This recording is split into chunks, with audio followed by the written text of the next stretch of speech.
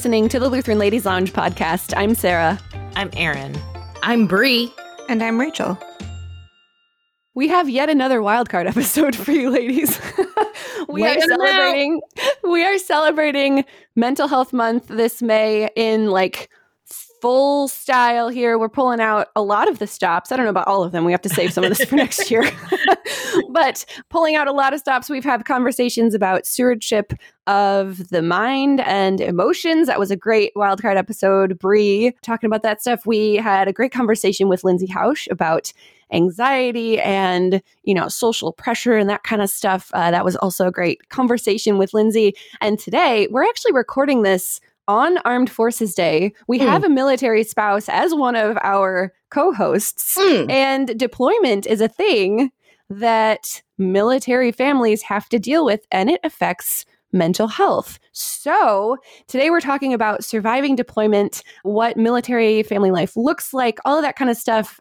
We may be throwing some random questions at Rachel today. So this is going to be a really great episode. Whether or not you are a military family, if you know a military family, this will be a lot of good information on how we can support the military families, either in our congregations or in our families or on the internet, ways you can just support military families because they are important to us in the body of Christ. So, Rachel, take it away. Yeah, well, you say it's Mental Health Awareness Month, and that is true, but it is also, May is the month of the military spouse. So yes, it's a great month to be a military spouse. And this whole episode was sort of inspired by an article that Pastor Roy Askins actually asked me to write for the Lutheran Witness online. And I write a lot for them, and most of my articles are sort of more devotional in nature, but this one was something that we both saw was filled a need in the discourse. And the wonderfully creative title, How the Church Can Support Military Families During Deployment. We tossed around a few other titles, but I finally said, let's just call it what it is. Yeah. It is a list of ways in which churches and individual Christians can support military families during deployment.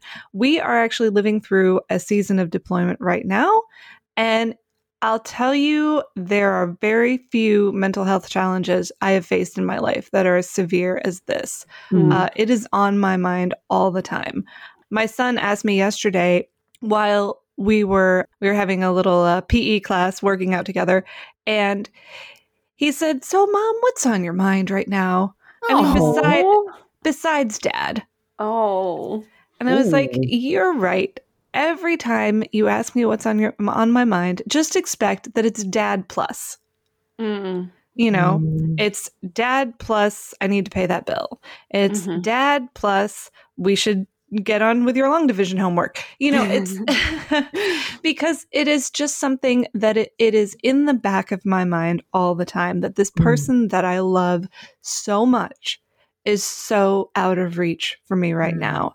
And that it leaves me feeling very lonely, very vulnerable, very stretched to my limit. And if you talk with military spouses, nearly all of them, everyone I've ever talked to, will report exactly the same thing, that a season of deployment where your spouse is just off, away, out of reach, out of touch, it really stretches you to the very limits of what you can handle, what you think you can handle.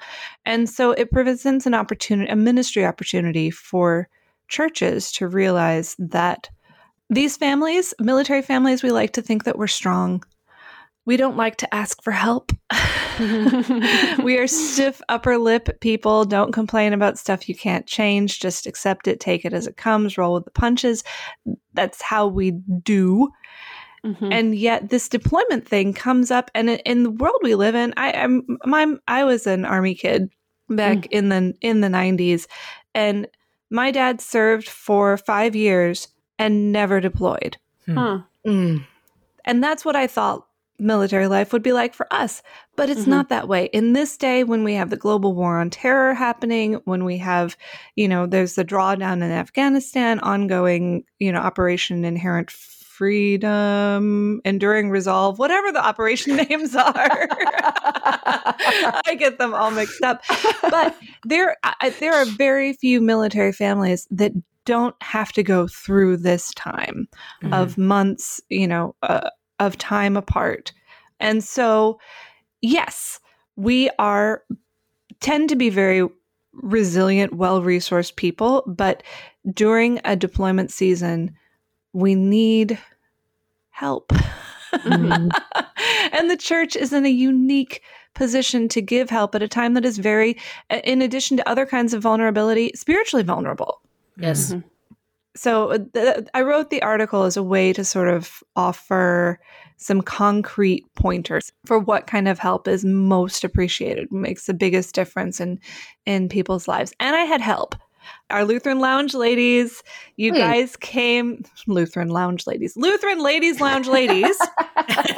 You guys came through in a big way back in December when I put up a thread asking for insights and ideas for this article. So much outpouring of practical wisdom and personal experience. And I was able to, with permission, of course, use some of those words and those stories in my article. And it just made it so much richer. So yeah, that's where this episode has come about. And I'm so honored that we can talk about this together, because I really have a heart for other military families and what we are all going through at regular intervals throughout the lifespan of a military career. Because it's rough, you guys. Oh my goodness. Yeah. Were you surprised at the amount of responses? Like, is having Lutheran sisters in military families something that we kind of overlook? Are they more common than a lot of us even realize? I think so. It was fun to see, back in December when we first had that conversation, see people come out of the woodwork, not only current military spouses, military service members, but also people who had been part of that life in the past and still had very fresh memories from it. It is, I think, a larger part of our church community than we normally are aware of. And it's a significant percentage, I would say, of our church family either is or has been connected to the military. Yeah, definitely. Very surprised and pleased. I got sisters. It's wonderful. Yes. Let's just jump into the article first. Can you give us, I know we want people to actually go read the article, so you don't have to read the thing verbatim, but I already have. You can actually listen to this on the Lutheran Witness podcast, word for word. All my articles become audio editions. So if you're not a reader, you can read it that way too. Yes. We'll link that too, the Lutheran Witness podcast. But what are the highlights of this list of ways that we can help military families? I'm really curious, especially if we don't have military families in our immediate vicinity. I think a lot of us might think, oh, I don't know anybody, so I don't need to be, and not in a bad way. It's just I don't know these people, so it doesn't come to the forefront of my mind to be involved in this. So a couple of resources I'll just put out there, and I wish that I had done more to highlight these in the article. So you're getting bonus content already. Yes. Get in touch with LCMS Ministry to the Armed Forces if this is something that is near to your heart. Yes. Operation Barnabas. Barnabas, of course, was the New Testament saint who was the son of encouragement. And so Operation Barnabas is a ministry of encouragement for service members, LCMS service members. And so they can help you get connected to that. In addition, I believe they also have an Adopt a Chaplain program. Do they really? You know what? I got to Google this now. Hang on. I was just reading about this yesterday, but now I'm starting to feel uncertain. I did not know about this. Yes, Adopt a Chap. Yes. Where congregations can adopt LCMS chaplains to the armed forces and form a relationship with them, support them in prayer.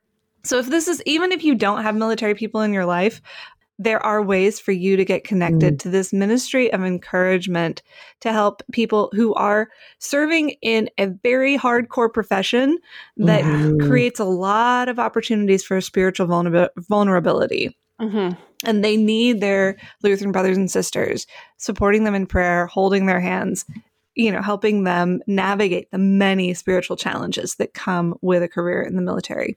Yeah. So those two things, there's lots more. Look up LCMS, Ministry to the Armed Forces. We call them MAF, which is fun. We do. Sounds like a Muppet name. MAF the Muppet. A little chaplain Muppet. That would be amazing. Oh, that would be lovely. Chaplain MAF. But the folks who are part of that ministry, all of them are either retired or served long stints in the military themselves. They know this stuff so well, and they have such a heart for it. And they care so deeply for the people and the people serving in the armed forces, and the importance of spiritual care in that context. Like, they are so passionate about that. And I will say also, as somebody who helps them raise funds every year, like the people who support Ministry to the Armed Forces on an annual basis are some of the most passionate, loving, and generous people that exist in the world. Yeah, they really are. So get in touch with the MAF people, and you will find good people there and lots of opportunities to be an encourager. But if you have military families already around you, then, there are some things that you can do. The first one, and I love this one, is yes, deployment is a uniquely grueling time. Don't wait until deployment to connect with military families. There's this sort of impression that because we move around a lot, and I'm moving again this summer, that it's not maybe the world's greatest investment of your social energy to get really real here. Yeah. This is a real episode. to really get close to a military family. Because as soon as your friendship really gets going, you got to say goodbye again. And that stinks. But as a church, what that means on the other side is that when we show up at your church, we are ready to plug in. I mean, not me right now, because honestly, deployment stinks. But by and large, we're ready to plug in. We want to be involved. We know that our time may be short. We want to make the most of every minute that we can be part of your church family, our church family. And so it's a wonderful treasure for the church. And if you are connected with a military family before the deployment time comes, then you're able to help them through that in a way that you would not be if you were just sort of starting to get to know them when they hit this really tough emotional roadblock in their life. I do have a question, because you had said that sometimes there may be a reticence to really connect with a military family because of, someone might be afraid to get attached. But I think for me personally, I don't know how the whole deployment thing works. Like, is there a way to, like, just as like a civilian, like an outsider, is there a way to just know when that kind of stuff happens? Is it like you just got to read the news and assume, this unrest is happening? You won't actually read it in the news. Okay. Most deployments there are a few units, the special forces units, etc., who can deploy at the drop of a hat. Most deployments, you can see them coming. For example, I knew this latest deployment, about 3 months in advance. Okay.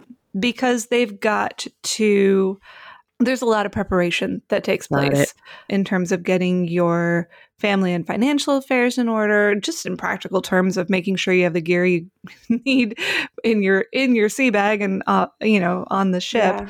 Yeah. So it's you can see it coming, and that actually makes it really hard because you really want to make the most of your time together. Dread. But it's just, hey, at some point you just look at each other and goes, I wish you would go ahead and leave so we can start looking forward to being back together again, because this dread is awful. Yeah. So yeah, most deployments you can see them coming. And if you are in a friendship with a military family, they will probably be venting to you about straight this up pre-deployment stress. They will tell you. But they will not tell you exactly when on anything. So that brings up one of the most, probably the beginning of this article was the subtitle number 3 that I used. Number 3, don't ask what they can't tell. If there's nothing else you take out of this article, take that, is that we as Lutherans love to find out about people's lives, and we love to make polite chit-chat. But one of the most painful things, operational security, OPSEC, means that we try very hard as a country interested in its own defense to not be too forthcoming about where our military people are and what they're doing at any given time. Yikes. So I can say a deployment's coming. I can't say exactly what day the ship is pulling out of the harbor. I can't say when they're getting back. I can't say where exactly they are. I can't say, what exactly they're doing. Is that something that you know, or do you not even know? Most of the time I don't know, which is really frustrating because I like to know things. Right? Yes. But and what little I do know, I have to be very careful about whether I say anything and to whom. And so when people ask those innocent little questions, it puts me in a really awkward position. Still a jab. I don't know. And if I did know, I couldn't tell you, I'd have to kill you, Yeah. So if you are able in your conversations to frame them in a way where you express your concern and your interest without asking for uncomfortable specifics, that is just the kindest thing for someone who feels that social awkwardness of the whole situation. Because I know it comes from a place of love. I know that you're not a Russian spy trying to figure out, exactly what's happening with U.S. military defense. I do know that. But if you can get the message out that OPSEC is it makes everything harder, because I want to share that with you.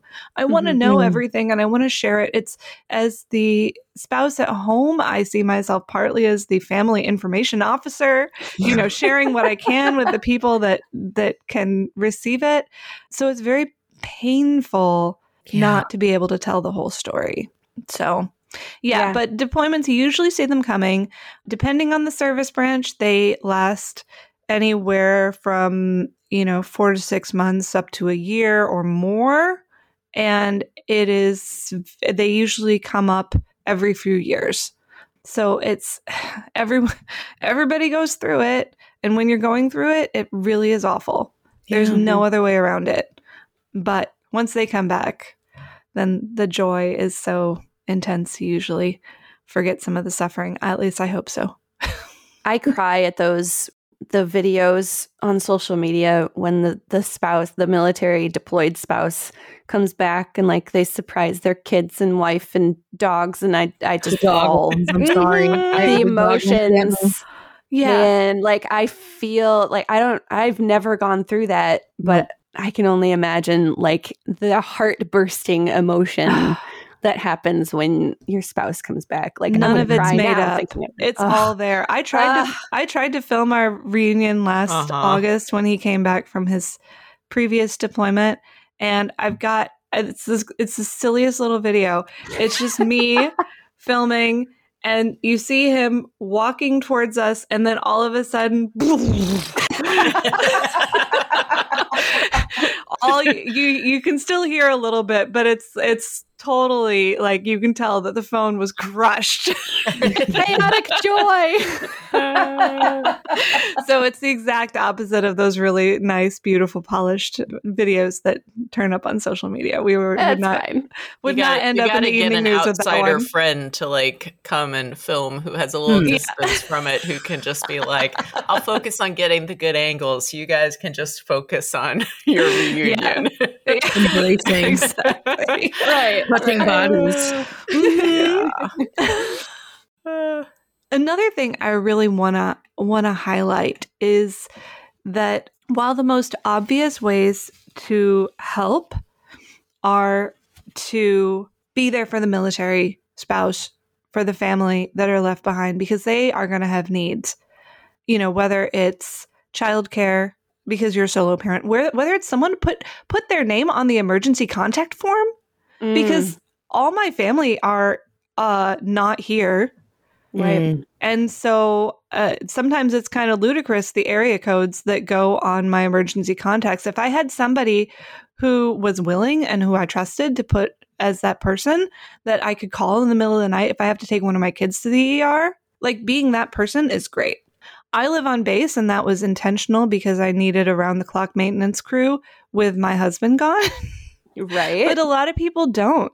And if they don't have that handy person, and not that the spouses left behind aren't handy, but we all have our areas of expertise. Right. I'm very good at some things. I'm not good at things like changing my windshield wipers. I'm learning. Fair. I have learned how to grill. That's something I never did before. And deployed. Going months without grilled meats was not an option. So I found new depths of strength in myself. Last 2 years ago, when Ken was, and this wasn't a full deployment, but when he was at chaplain school and I was having to sell a house on my own, one of our wonderful brothers in Christ at our church at Hope High Ridge, he is a handyman and also a military veteran. And he came over and helped me with that list of things that the inspector was going to be looking for on the house. And that was so amazing. I don't know what I would have done without him. You know, just being there and serving. And he saw it as giving to Christ, and it absolutely was, because many prayers of thanks said for that service. So yeah, there are many ways to help the families that are left behind. But one of the ways you can help is simply to help encourage the service member who's out there. And this usually takes the form of snail mail. I say snail mail because, yes, most of the time these days, thank goodness we're not living in a previous time, the deployed service member will have access to email. But they don't have very reliable access to email. And they don't have a whole lot of time in which to spend on email. And so as a selfish person, I don't like to give out that email address because I want all of that email time to be spent on me. I love it. Boundaries. However, there's more than one way to encourage a person. And so I will give out the FPO address to anyone who asks for it, because encouraging someone who is going through that crucible of deployment, it requires more than just one person. I can't, if it were just me, I would really struggle. But I know that there are other people who are sending him letters, sending him packages. There are churches who have adopted my chap. And I love it. And he gets that boost of encouragement every time he hears from people in the body of Christ. So I put FPO address in the article. I realized after the fact that I was being incomplete. FPO stands for Fleet Post Office. Sorry, Army folks, which have an APO. Army Post Office. All the acronyms. It's just a life of acronyms. Many acronyms. It just means a special address that you can reach them via while they're on deployment. You won't know exactly where it is, but it will get to them eventually, think 4 to 6 weeks. And with the post office being what it's been lately, think 6 weeks. But anytime you are able to just pop a note, and it doesn't have to be, you don't have to have a fancy care package full of home baked goodies, which will be like powder when they get there in 6 weeks anyway. Even just a note of encouragement says, hey, brother, hey, sister, I'm thinking of you. I'm praying for you. Here's a verse that I read today that made me think of you and your experience. God bless you. Like that's all it takes. 5 minutes start to mailbox, and you can be that encouragement. One of the quotes I put in the article that just floored me when I read it, and this was from a Lutheran lady service member. She said, I would have liked to have gotten mail when I was deployed. Any mail. Wow. It was rough. Sad. Wow. And I really, thank God for her honesty and her vulnerability, because it really it sent home for me. I think I put a letter in the mail that day. Yeah. When I reread that quote, because there's something special about receiving mail, and it's a uniquely potent pick-me-up. So, encourage the family at home, help them out, make sure that even if they don't ask for help, because spoiler alert, we won't ask for help, that you are there to offer it, and maybe even sometimes force it on them. Sorry, I've got my head in my hand right now thinking, why are we like this? Human nature.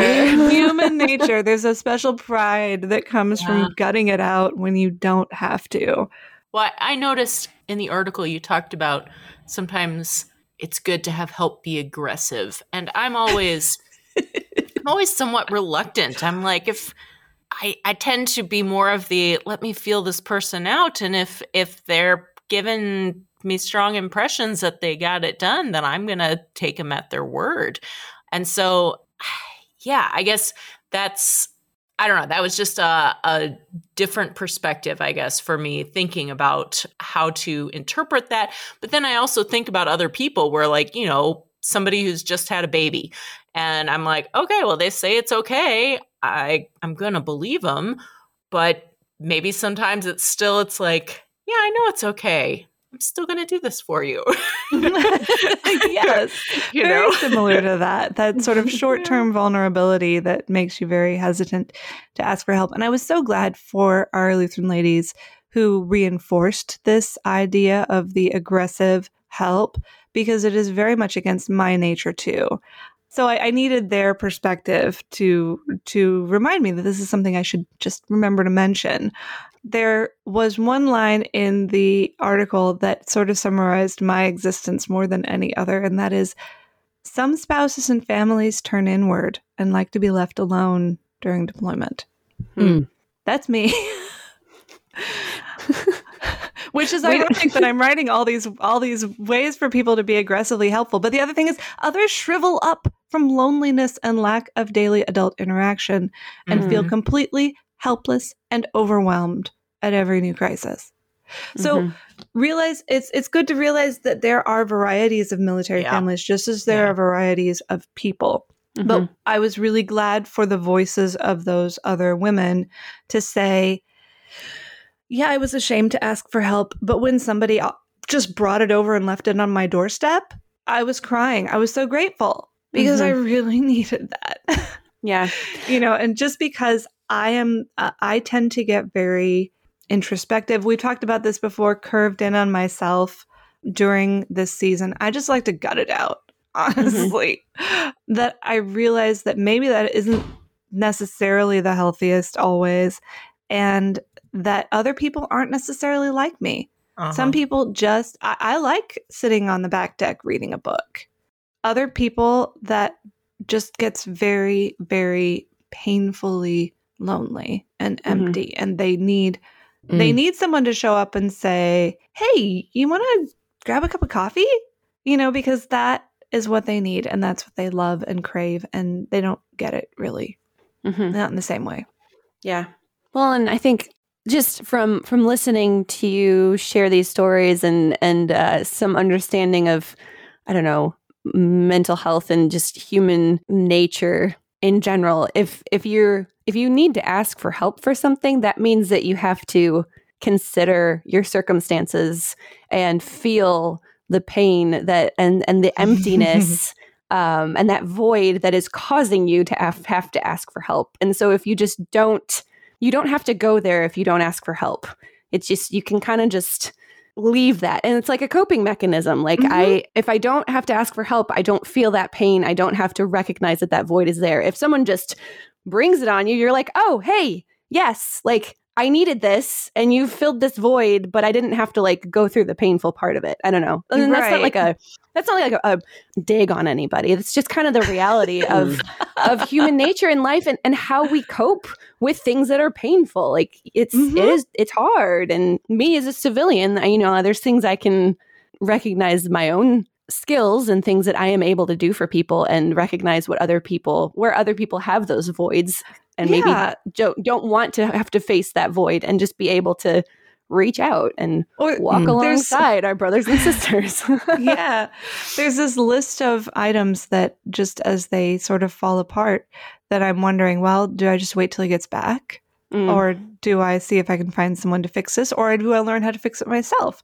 I learned how to change the string on the string trimmer. And then I learned it again because I forgot. And I'm not very good at it.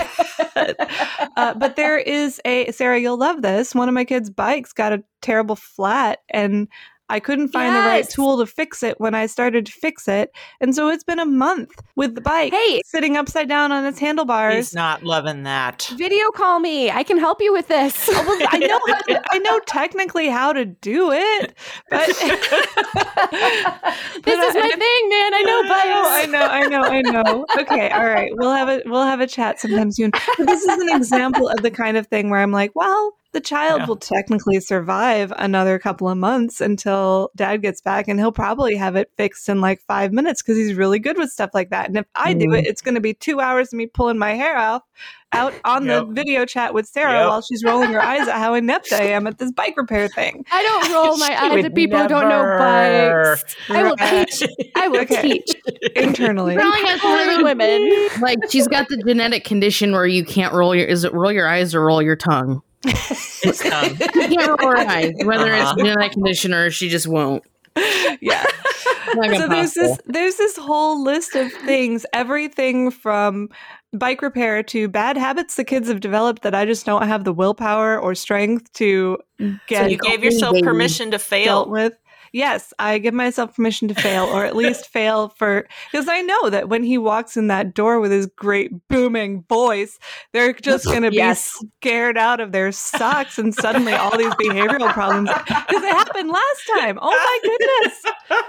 Hey, kids! And suddenly they're not like sneaking bowls of cereal into their bedrooms anymore. I don't know why it works that way. 1-800-ANTI-B. That's all I gotta tell you.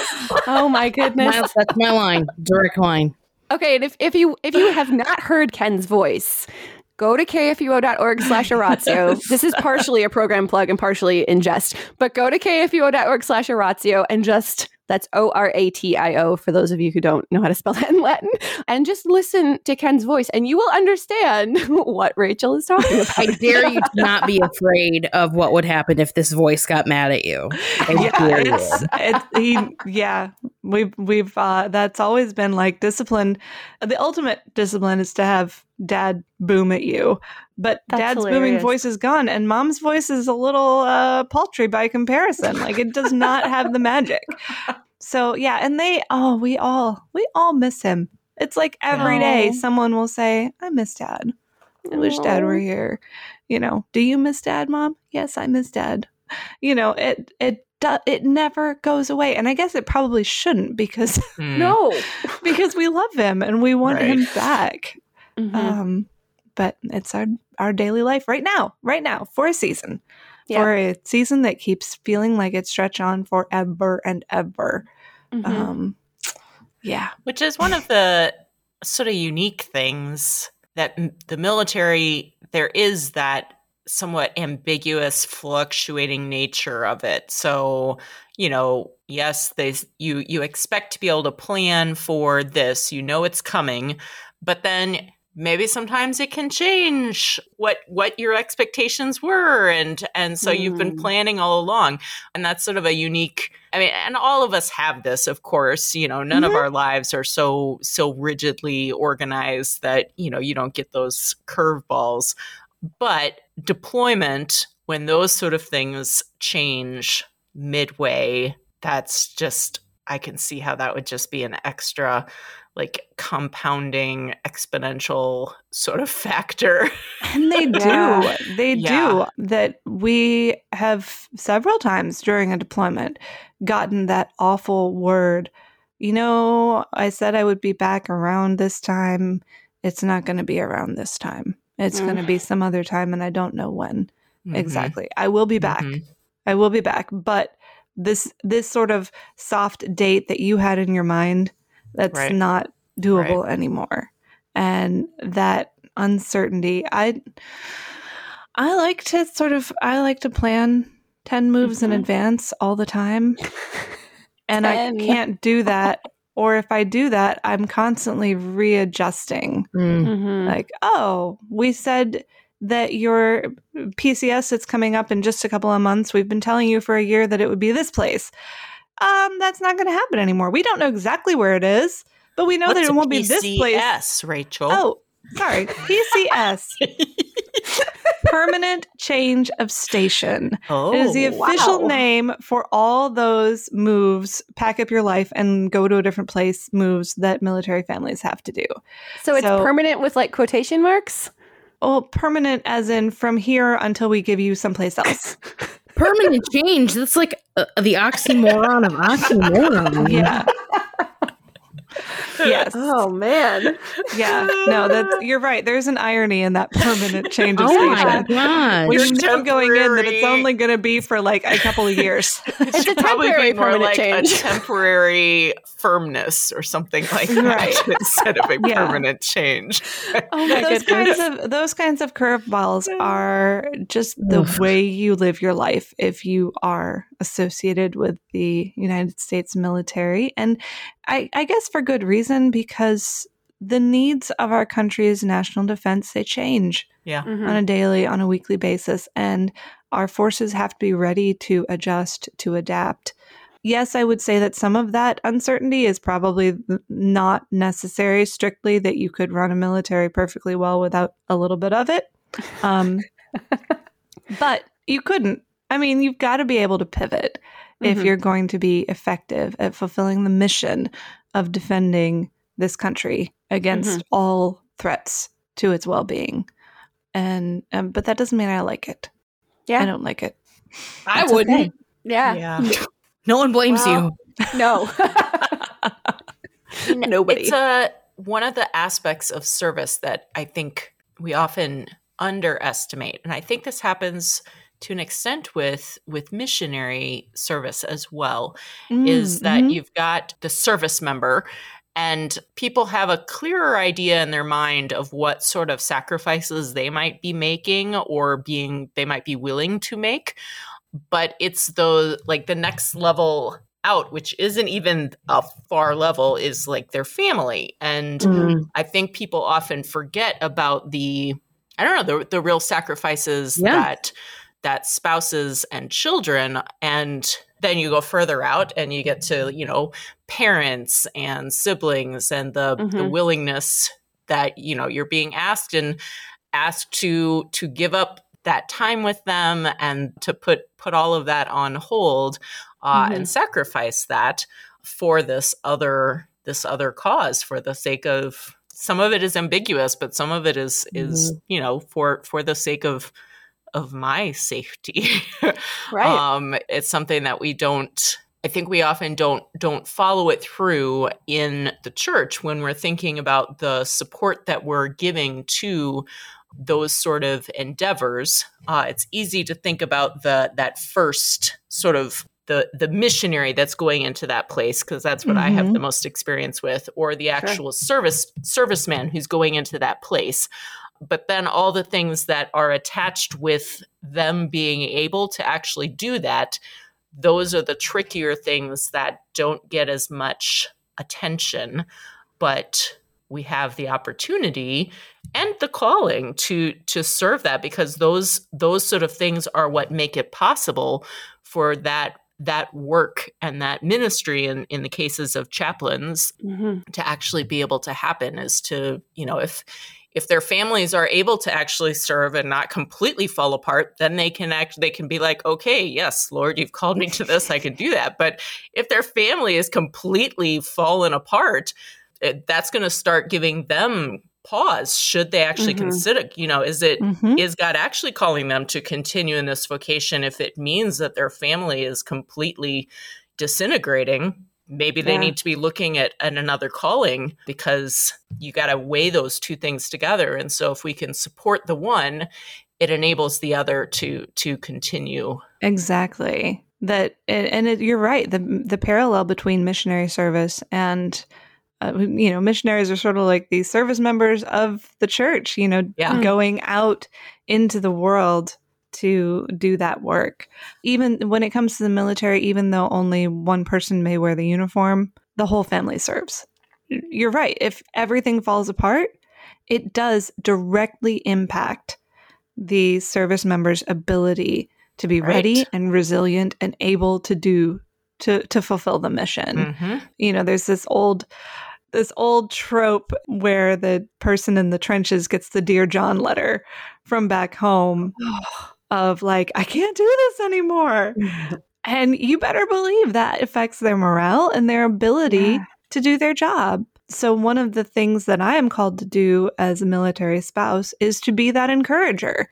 I try to be very honest and open with my husband about the challenges we face, but I always try to put such a spin on it that it won't, won't completely crush his soul to think about what we're going through back here. Because every sailor on the ship with him needs him to have something left for them. Right. He can't spend all his compassion on me. They need his compassion. They need his heart to be with them. And so one of my jobs is to suck it up and make sure that the home front stays together well enough that he can keep his gaze focused on, the men and women who are serving with him on the ship, who are going through so many challenges, who need the gospel of Jesus Christ, the love of God, to sustain them every day. And he's got to be that for them as a chaplain. Yeah. So, which it's tough to think that even though he's all mine, he's not all mine. And I know that's true in every marriage and every family situation, but deployment has this painful way, as it does in so many other ways, of driving that truth home. Like we talked about with our Lutheran Ladies Book Club pick, Till We Have Faces, that that loving somebody doesn't mean possessing them, that they can love you fully and belong to something else, somebody else. And they do. We belong to Christ.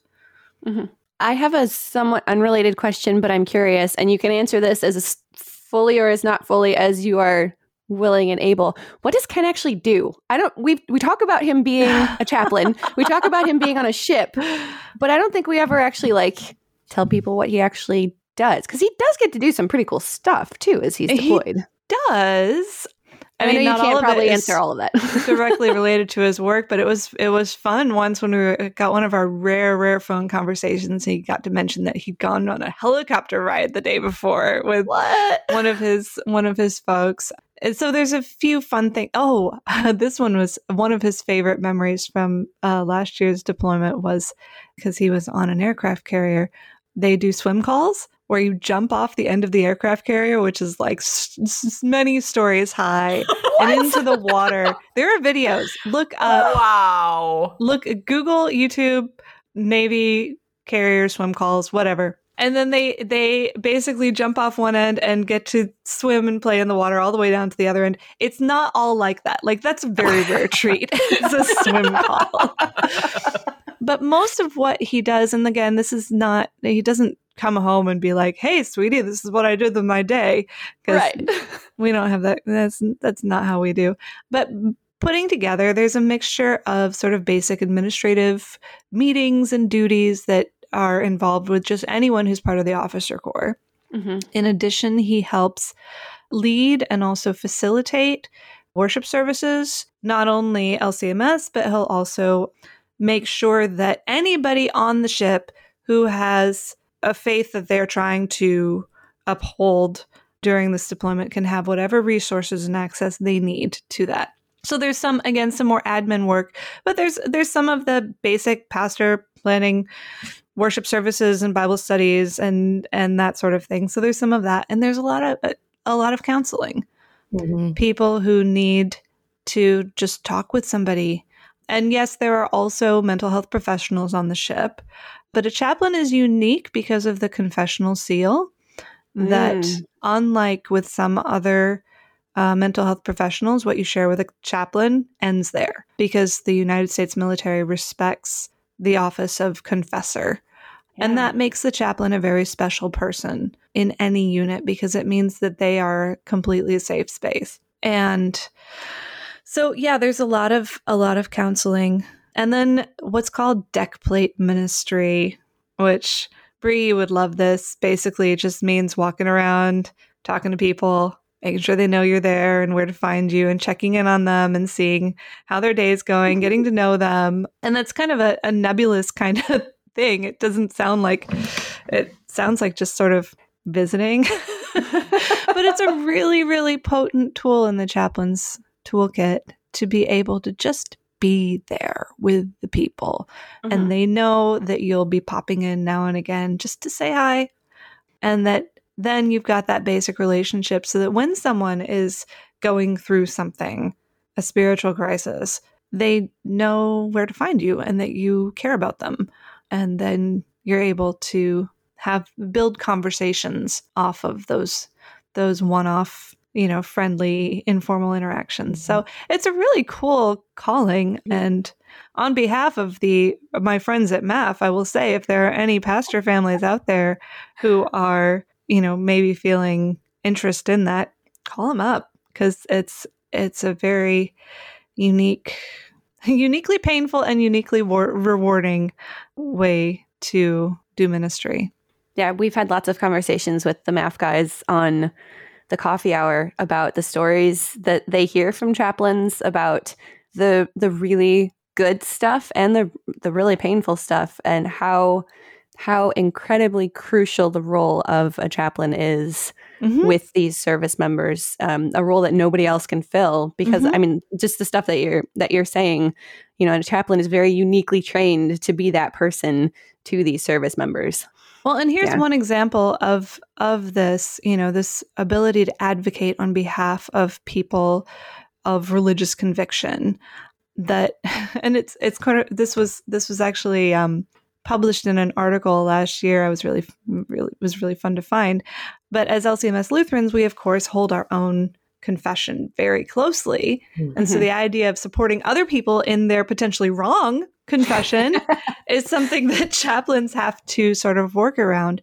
But I was very proud of the work that Ken did last year as an advocate with Muslim sailors who needed some help explaining to their commanding officers what was required of them by their faith during Ramadan, and helping to negotiate some accommodations for that so that they would be able to fulfill their religious obligations during that time. And having a chaplain, someone who is able to stand by your side and explain, this is something that their faith requires of them, and we can't let it endanger the mission. But if we can find a way to accomplish both goals, that'd be great.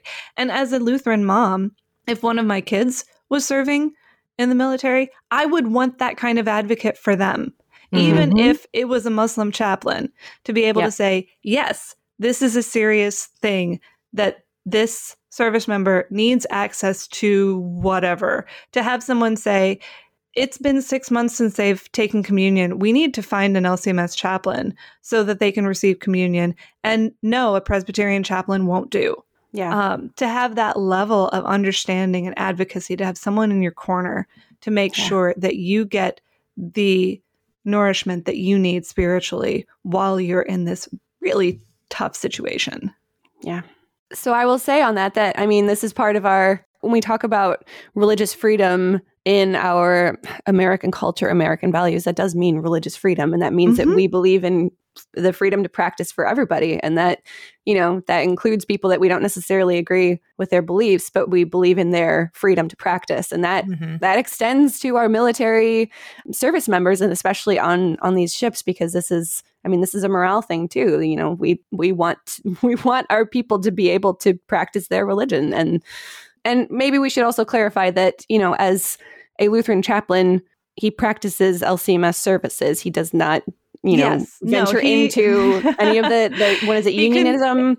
There's no syncretism, and it's a fine line to walk sometimes. But he sees a difference between leading worship and facilitating other people's access to worship, right? And all the LCMS tenets, closed communion and the like, are respected and observed, which is really great, honestly. And not every command is as great about this, but most of them are. And our MAF guys, to keep coming back to them, they've got our back. That he can say, my endorser, that's what you call the church body that provides you your endorsement for ministry, these are their ground rules. I didn't make them up. And if I don't observe them, I could get my endorsement pulled. So to know that you've got a church body that knows what it believes and stands on its convictions, and that they've got your back, that gives you the confidence and the strength to be who you are, and not to feel the same pressure to compromise, which I'm really grateful for, having the Ministry to the Armed Forces team supporting my husband as he does his unique ministry. Absolutely. Any final thoughts, Rachel, as we wrap this up? I know we've kind of gone down a lot of tangents. I just want to say thank you for listening. My status as a military spouse comes up a lot on this podcast, but rarely do we ever dig into it. And I really appreciate the opportunity to just speak about what we're going through and what it's like, not just for me, but for everybody else who's literally in the same boat. Yeah, that's right. You got it, homie.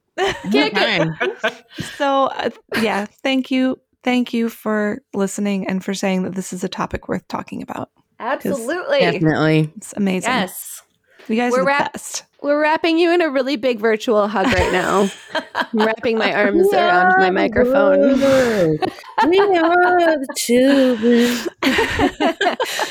So I want to plug the article and the podcast. You can find those at witness.lcms.org. The Lutheran Witness podcast is at kfuo.org/witness. You can find all of the audio stuff. All of the rest of Rachel's audio editions of her articles are all there.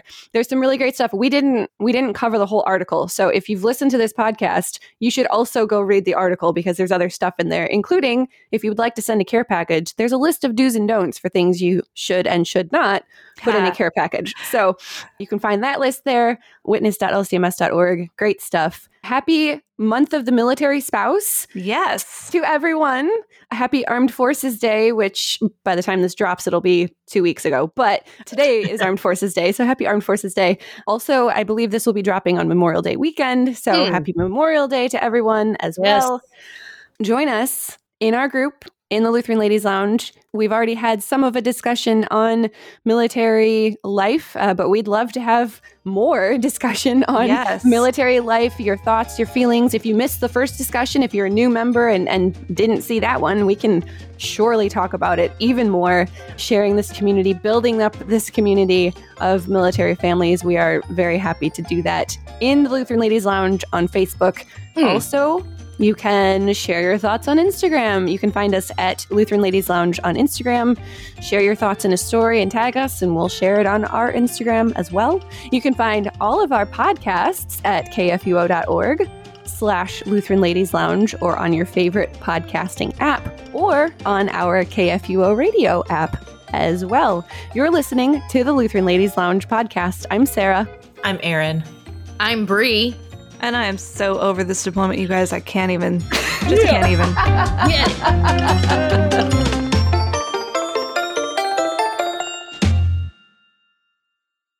Views and opinions expressed on the Lutheran Ladies Lounge podcast may not represent the official position of the management or ownership of KFUO Radio, the Lutheran Church Missouri Synod. The Lutheran Ladies Lounge is produced by KFUO Radio and available at kfuo.org or wherever you get your podcasts. Join our community on Facebook in the Lutheran Ladies Lounge. Words are really hard right now, guys. Mm-hmm.